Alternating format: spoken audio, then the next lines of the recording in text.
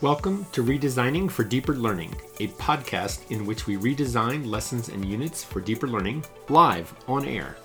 Our goal is to model how we can start shifting our day-to-day instruction towards student agency, voice and choice, critical thinking, problem solving, and depth of understanding, more real-world authentic work, and rich technology infusion. Thanks for joining us. Hey, welcome everybody to the very first episode of Redesigning for Deeper Learning, a podcast in which we, you guessed it, redesign lessons and units and activities for deeper learning. As far as we know, this might be the only podcast that redesigns lessons on the fly. So this should be pretty fun. My name is Scott McLeod. I'm one of your hosts for today. And I'm Lori McEwen. I'm your other host and happy to be here. Nice. So Lori, we're going to start off with a not very easy lesson to sort of redesign. You will notice that the activity that I sent you is very focused on some very concrete, basic foundational skills. We're looking at a high school English language arts instructional activity today around annotation. And really sort of the goal of this teacher is to help students understand why we even care about annotation, what benefits can it have for them academically and otherwise.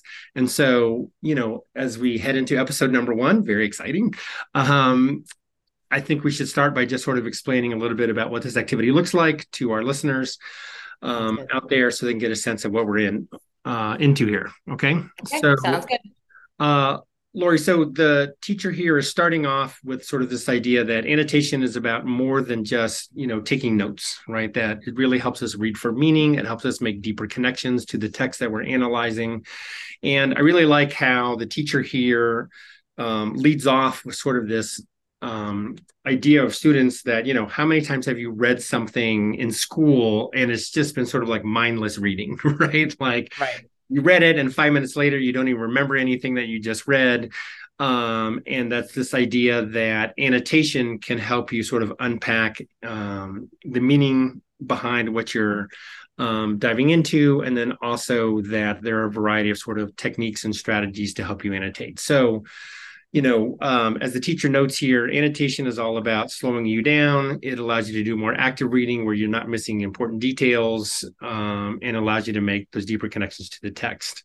The teacher goes on to sort of give her students a number of annotation symbols that might be useful as they dive into text. So, put a question mark next to a block of text that raises some questions, put an exclamation point next to a block of text, or an idea that might surprise you. If there are pieces of text that you're trying to make connections to, either, cross-referencing within the text or to other experiences or ideas that you have, draw arrows, right? Numbering key ideas and details in the text, writing in the margins and whatever. So lots of sort of really helpful, symbols and guides here for students. The teacher outlines 5 main steps for students about how they should be annotating text. The first step, of course, is just to kind of preview the text, look ahead, skim, read some headlines, subheadings, captions, pictures, whatever's out there, just to sort of give you a quick orientation to the text as a whole. And then, the teacher sort of chunks it. She says, don't read the whole thing at once. Read a paragraph, maybe 2 paragraphs at most. That's a good starting place. And then that's where you go back over what you just read and using the annotation guide to insert symbols, write things in the margins, questions, big ideas, whatever you need to do, right? And then, to sort of step back, look at the annotations you just made if you're new to this activity, and see if you are, if they make sense to you, if, you're using your own words and your own ideas or just rewriting what's already sitting there on the page itself. And then it just continue to sort of cycle through those steps, chunk by chunk throughout the reading. And then the teacher uses the Gettysburg Address as an example, sort of a practice orientation where, she gives the students, a couple paragraphs of the text and then models what some annotation might look like around the margins. So how am I doing so far in terms of recapping this activity? Perfect. And she's also included a couple of guides for students, that they can have right in front of them, which is really useful as well, sort of to remember, when to circle, when to underline, so the directions are written and there for students. But I think you've captured, her intent and what she's doing in the lesson. Yeah, absolutely. And I think the other thing that I thought was interesting here was that there's sort of this wrap up summary sheet that she hands to her students where they sort of summarize what they just did, right? So it's got really basic questions like what is annotating, what is not annotating, why do we even annotate in the first place? What are you going to need to be a successful annotator? And so on, right? And then, asking students to give back to her what are those key 5 steps in annotating, what's the first step, second, third, fourth, and fifth step, and then sort of summarizing all this. So there's sort of a wrap-up activity here where she's asking students to pull it all together and write down for themselves what they think they just got out of this activity. Yeah. Um, so, yeah, go ahead. Lori, this feels like probably more than a one-day activity to me. I don't know about you. Mm-hmm. Yep. Most likely, right? I think it depends on where the students are and how many need this and to what extent, right? But I think for most students, yeah, this is probably at least a couple of days. And I think it's an activity that we'd circle back to, and throughout a semester, throughout a school year, because it's a super important skill. And so we're just probably going to want to keep coming back to that. Right, absolutely. And I think your emphasis on the recurring skill here is important. So listeners, I teased Lori at the beginning that, she's a former high school English instructor. And so I thought we'd lean right into her, vast area of expertise and past history in this area. But I don't think that this is an easy activity to think about when it comes to deeper learning. So I'm curious, Lori, as to what sort of your initial reactions or thoughts are around this sort of very fundamental skill-based activity. Well, so my first thought was, I wish I'd done a little bit more of this as an English teacher. And I wish my English teachers and others had done this with me, right? I think, one of the things I love is that the teacher is making note of a problem that students may not even know that they have, right? Some students may be thinking that they go along really well and they have understood text so far. And so, but we have all encountered texts that are more difficult for us in different subject areas that aren't our first love or as we go deeper. So first I want to say that I thought it was a really important skill that this teacher was developing. I'll use she as shorthand, but that the teacher is developing. I do wish I'd had more of it. And the other thing that occurred to me was, I think it's really useful for teachers and for leaders and anyone listening, knowing that when we redesign a lesson for deeper learning, we're not redesigning a bad lesson to make it good. We're taking some really good stuff and some really well-intentioned stuff and important stuff, and we're wondering how we could level it up so that if we made a few shifts, we might really address more of those areas of deeper learning. And there were a few in here that I thought could be important. Yeah, absolutely. And thank you for, getting that out here in episode 1. I think you and I are all about the leveling up, right? And I think, what we keep coming back to over and over again is, our students are struggling to find meaning in a lot of the learning tasks that we put before them. And there's ways to combat some of that, right? When we move kids from recall and regurgitation to richer thinking and problem solving modalities, when we give them, more voice and choice and agency and ownership of their learning task, when we connect them to real world context or use technology in interesting ways, right? So I think what you will hear from us throughout this podcast in the future episodes to come is that we're going to grab anything and everything that makes sense to us to use in these redesign conversations, right? So we might use, understanding by design or universal design for learning principles. We might tap into the free 4 shifts protocol, or we might use authentic intellectual work or standards from ISTE, the ed tech standards, or whatever, is out there that we think makes sense or might have some possibility as we think about how do we make learning more rich and more robust for students. All right, Lori, you said you had some ideas. Let's throw one out and bounce it around. Yeah, so as I looked, a couple of things that I wondered about.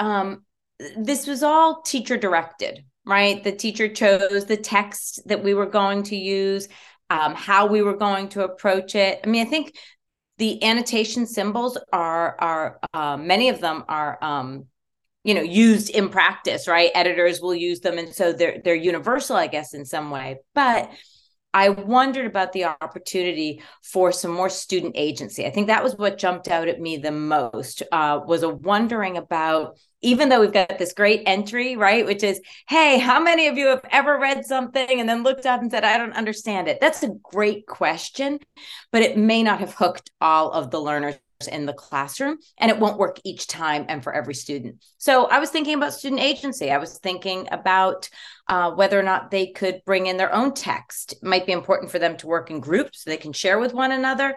Maybe 5 students are in a math class or a science class or a history class together, and they could start with something that they've been reading anyway. So that was one idea that I had. What do you think? Yeah, I really like the emphasis on handing more of this over to students and have them drive more of it. As you said, this is sort of a pretty orderly sequential activity where the teacher is sort of marching them through the various steps, including the wrap up activity, right? Where it's basically like, okay, now let's regurgitate back to me everything that Right. we just did. And that's all fine. That's sort of a pretty traditional, you know, way to approach this. Um, I think I really liked your idea of them bringing in their own text. I think one of the things that struck me right at the very beginning as I look at this lesson is that I'm wondering why kids even care about annotation in the first place. Right. And so Right, right. it's well and good to say, did you just read something and now you've forgotten it a couple minutes later? But I think that when kids read on their own, right, whether those are, books or online texts or things on their smartphones or whatever, right, that they remember stuff that has meaning to them. And I'm not sure that framing this initially within a very academic-y sense, right, of we're going to give you a complex academic text like the Gettysburg Address. And this is a skill you can use to sort of break that apart and make meaning of it. And that's an important skill. I mean, I'm not going to minimize that at all. Mm-hmm. And I don't know if that's the right entry point for high schoolers, right? Because they're like, well, I don't really want to do that. So why do I care about how to do that better? Right. And I also wonder, I think to that point, right? So using the Gettysburg Address, you'd mentioned earlier universal design for learning. We talk about, scaffolding and meeting students at their zone of proximal development. Having them choose their own text or supporting them to choose a text that they may be encountering soon could be much more useful. And this teacher may be planning to do that in another lesson. My concern would be if we start with the Gettysburg Address, if that language is just too difficult for, say, an English learner or just somebody who just doesn't want to read it, Right. we're going to lose them and they're not going to get back into it. So I might practice it a little bit differently. And before I leave the point, it reminds me that we so often do this, I do, we do, you do kind of thing. Right. And we lose students in the I do and the we do because we have one collective problem that hasn't engaged all students. That may be useful sometimes, but I think here we really could have differentiated or allowed the students to differentiate for Yeah. curiosity's sake. Yeah, no, absolutely. So I mentioned that Lori's, a former English, high school English teacher. I used to teach middle school social studies. So I'm always thinking about civics and government and, stuff like that. And, I'm thinking about the section C of the 4 shifts protocol, Lori, where, Mm-hmm. there's Yep. that bullet around interest-based. Is student work reflective of their interests or passions? And I think, we could totally start this activity in a different way that I think would be much more high engagement for students if we said things like, pick a topic, pick something out there that's happening in the world, right? That, you're upset about, you're frustrated, you're angry, you're sad, right? And then let's identify a couple of rhetorical arguments, around that contentious issue, right? And you can think of a whole number of sort of societal issues right now in which there's wide scale disagreement depending on where you live and what your political perspective is and whatever, right? And then using annotation as a way to sort of unpack the arguments that are being made on both sides of that thing that you care about, right? Would be like a much feels like a more robust entry point for kids than that historical document from the 1860s.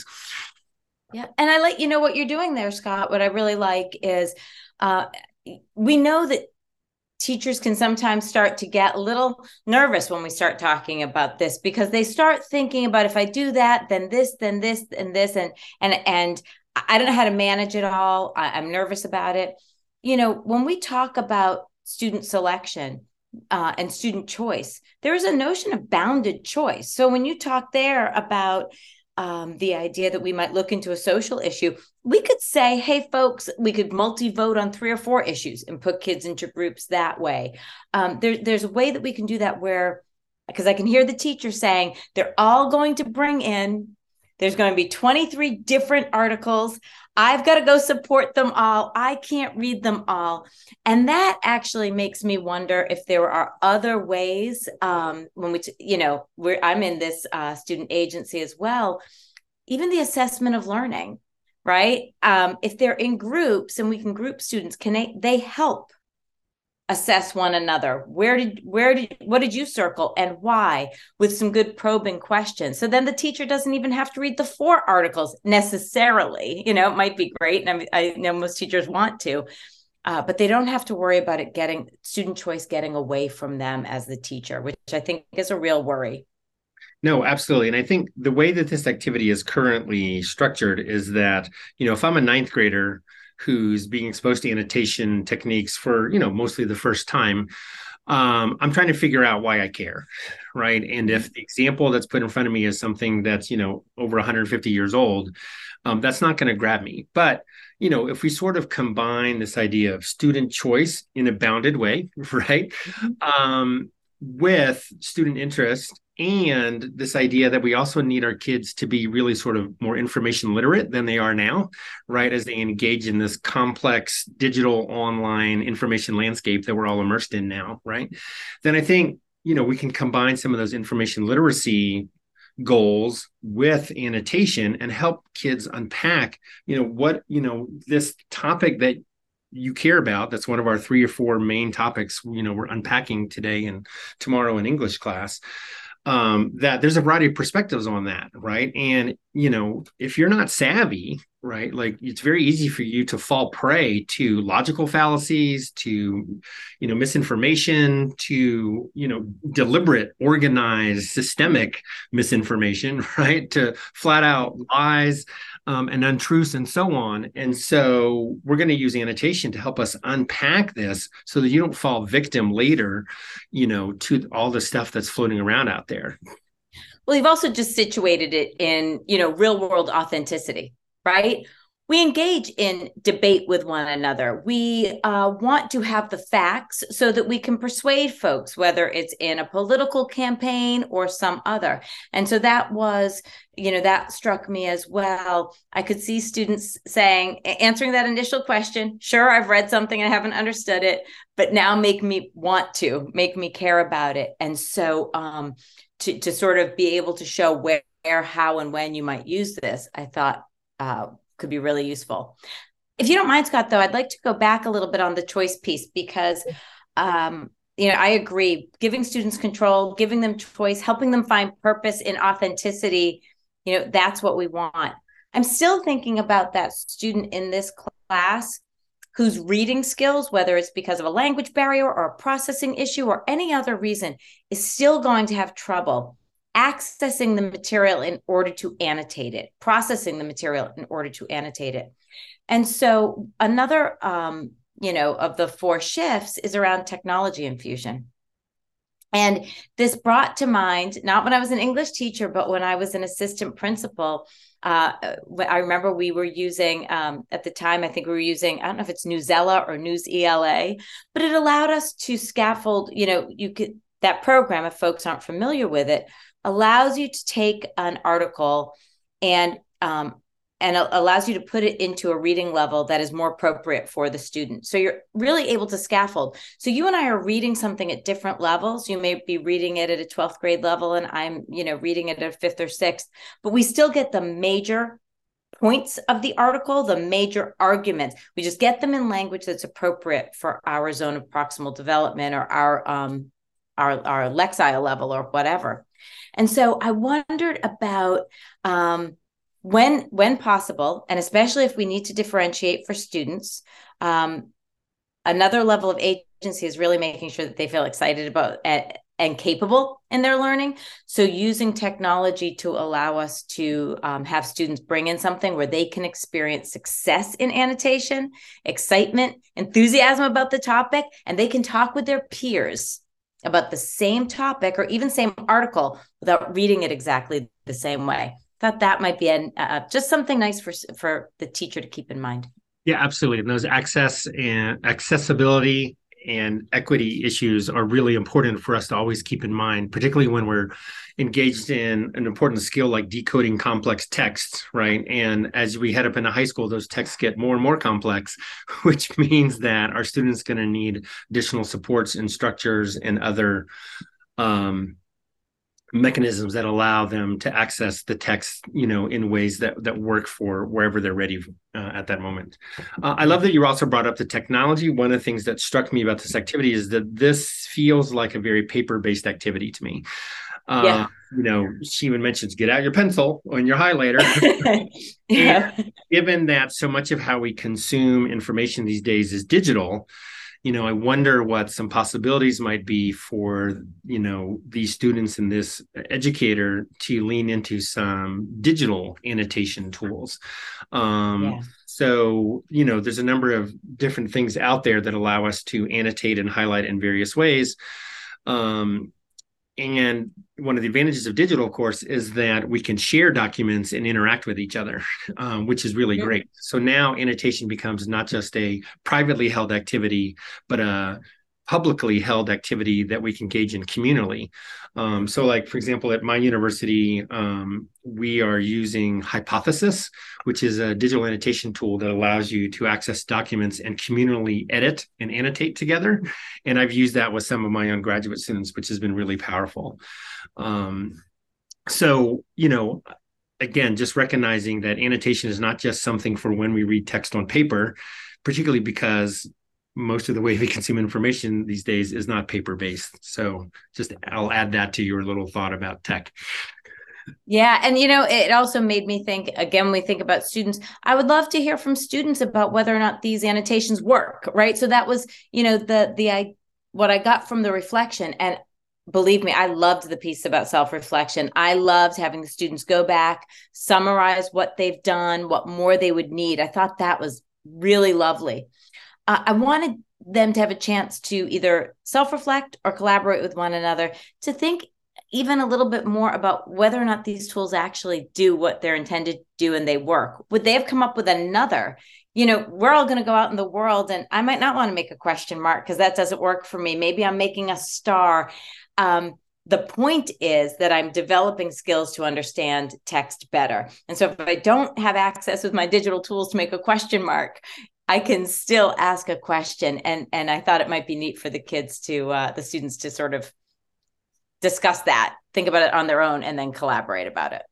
Yeah, absolutely. I think communal annotation can be really powerful because what it does, it allows us to sort of unpack our meaning making together in a social way, right? So we can very quickly see, which parts of a text are resonating with us, which parts do we have questions about, which parts do we need more resources around, and it's sort of this ongoing dialogue, right? So, Lori, one of the reasons I picked this activity for our very first lesson redesign is I recently read a book called Annotation by my colleague, Rami Kalir, who works with me here at the University of Colorado, Denver.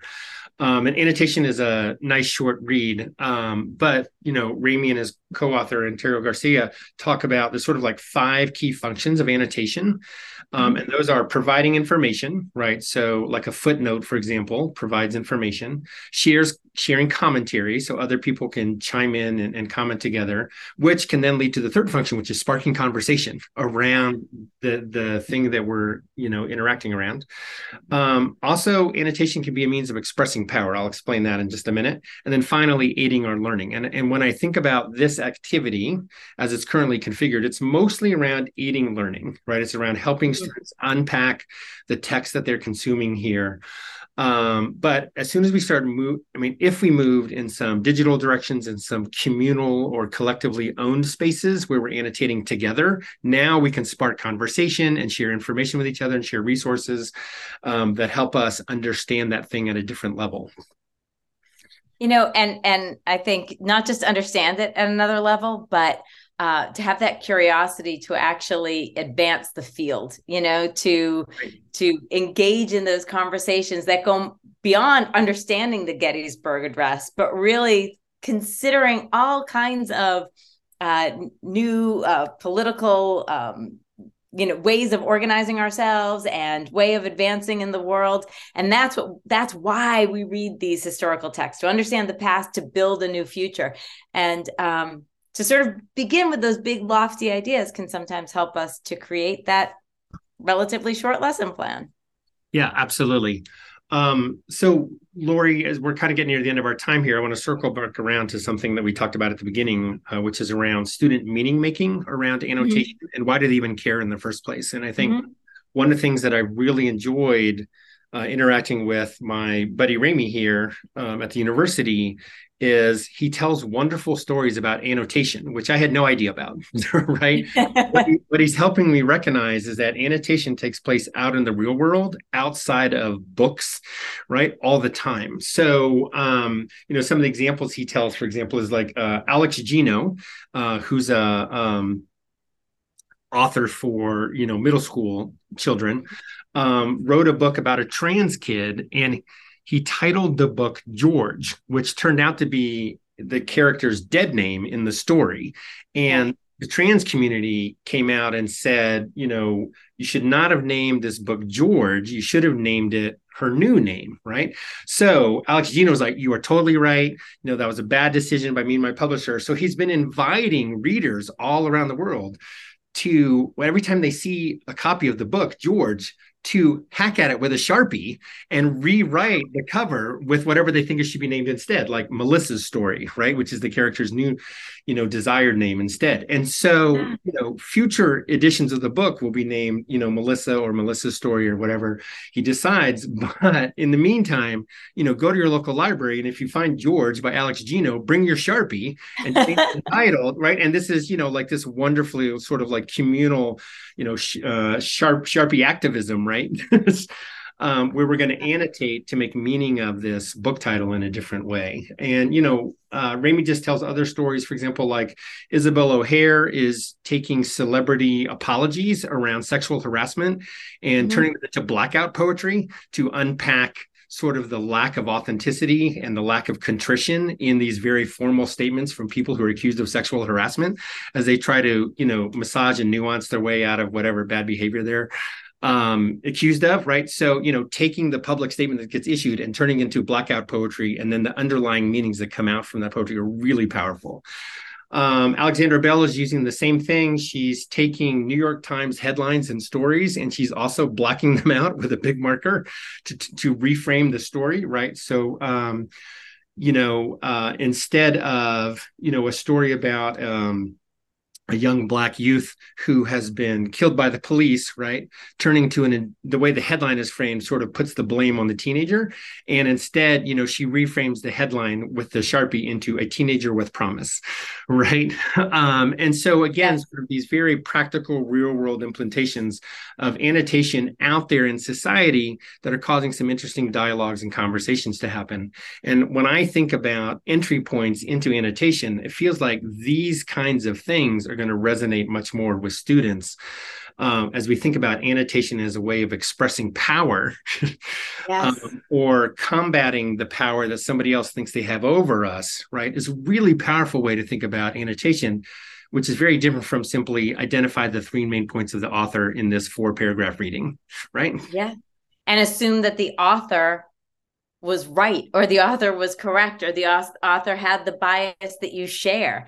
I think that, we're getting at that also, which is, we're getting into critical thinking and higher order thinking, which is exactly what we want and what I truly believe this teacher wanted for her students as well. And hopefully we've just helped to, like we said, level it up just a little bit to help her think about that. Absolutely. Lori, thanks for the conversation today. This is episode 1, so I'm sure we'll get a little smoother as we move forward here. I'm looking forward to future episodes with you. Thanks for talking with me today about annotation. And for those of you who are out there and think this podcast might be of interest, stay tuned for future episodes as we look at a variety of grade levels and subject areas and try to figure out how to, as Lori said, level up some traditional activities into some more deeper, more robust learning for the students that we serve. Lori, looking forward to it. Last thoughts? Anything you want to say on the way out? Just that I'm looking forward to another conversation. I thought this was fairly smooth, but I'm looking forward to getting smoother too. Awesome. All right. Thanks everybody for being with us. We'll see you soon for episode 2, we hope. Thanks. Bye. Thank you for listening to this episode of Redesigning for Deeper Learning. All episodes and show notes are available at redesigningfordeeperlearning.org, and the podcast is available at most major podcast hosting sites. If you would like to be a guest on our show, let one of us know. Thanks.